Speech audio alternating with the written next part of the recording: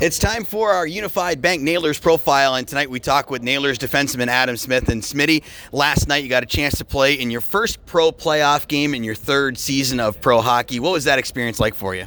Yeah, it was definitely different. They always get a good crowd here in Fort Wayne, so it was nice to feel some good nerves before the game, and I'm sure most of the guys on our team did as well. So, no, it was fun. It was a competitive game. It was close, and it was a good battle. I saw you in the lobby in the hotel during the afternoon, and the emotions were excitement. So that's really good to hear. What was it like those first 5 minutes? Because I know that there was a thought with a lot of you guys getting that first taste of playoff action, like you talked about, maybe a little bit of nerves, jitters, whatnot, but it seemed like you guys paddled through it pretty well. Yeah, I thought we did too. I think the first five, we just really focused on keeping it simple and not trying to do too much, because a lot of guys, when they're nervous, they're gripping the stick too tight, and we just kept focused on turning them around and playing to our systems and playing well. How much of that was what Derek and Cooey had to say with them experiencing something like this before? How much was it certain teammates of yours who had a chance to play playoff hockey before? Well, I think, correct me if I'm wrong, but Patrick Watling's the only player that's played a playoff game in the East Coast League. So we've leaned on Cooey and Arms quite a bit for their leadership in these situations. And I'd say, yeah, it was mainly them and their speech on keeping it simple and sticking to our game plan. 1-0 at the end of the first period, a very late goal. How much did that give you guys a big boost going into the intermission there to get the goal when you did?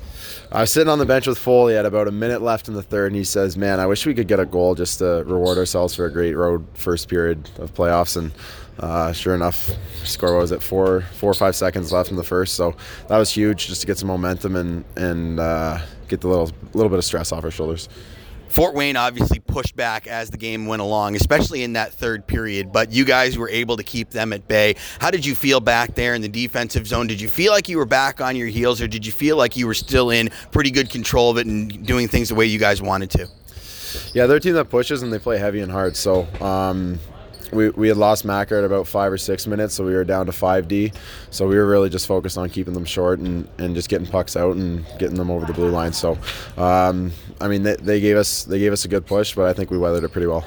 You guys saw a lot of different looks there in those last few minutes. You mentioned when McPherson went out, then there was the Drake penalty, which ultimately kind of was interesting because that was a pairing by itself. So you got to stay with your D partner, the other D pairing got to stay together, but you had to face 5-on-4 with the goalie pulled, then you had to face 6-on-5, 6-on-4. What's it like trying to shift through all those different scenarios? I think it just comes back to keeping it simple. I mean, as long as you can keep the puck out of your own end, so winning the blue lines and getting the puck out, then that kills another 10, 15, 20 seconds of them trying to reattack and get set up. So with 4D, it was nice. You just come back to the bench and get ready to go back out there. You get in a pretty good rhythm. So it was a bit of a handful, but we handled it well. You got the first one out of the way last night. Now you turn the page. Game 2, it'd be so awesome to be able to take a 2-0 lead home with you as opposed to 1-1. What's your mentality going into this game now that you've had a chance to get into this series and get your feet wet? Well, I think winning the first game is huge. I think in any playoff series where you play 2 games and the opposition's building, you look to try and get one. And now that we got one in the first night, there's a little bit less stress on our shoulders. So I think we're a confident group and we're comfortable, and we're really excited to try and get the second one here. As a college hockey guy, where the college format is one and done, what's it like to play in an actual series now? Yeah, this is definitely different for me. I think I had 1 or 2 playoffs in juniors, and might have been 4 or 5 games that we made it. So yeah, it's a different series. It's completely different because it's the mind game of, okay, now we got one. Well, you got to focus on just the next win. Where in college it was best 2 out of 3. It's a weekend and you're done. Whereas this is a week-long series, a week-and-a-half long series. So the mental grind of it's a bit tougher. The physical, the travel, it's all a lot different, but it's exciting. Wheeling fans have absolutely fallen in love with this group, and I know the feeling is very mutual. I was getting messages all through the game last night and afterwards. What's it going to be like for you guys to return there next week, play in front of the home fans, and give them their first taste of playoff hockey in 6 years? I know, it's exciting. Hopefully we can go back with a 2-0 lead, and I know we're going to have great support from our fans, and the building's going to be very energetic, and I'm just looking forward to bringing playoffs back to Wheeling.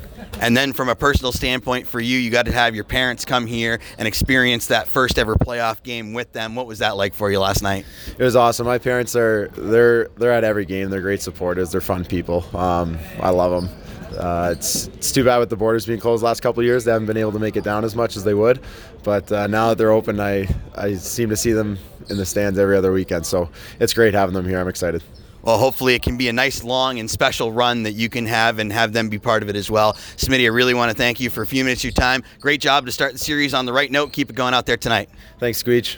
Adam Smith, defenseman for your Wheeling Nailers, your Unified Bank Nailer Profile tonight. More of intermission coverage comes your way next on the Nailers Broadcast Network, presented by Main Street Bank.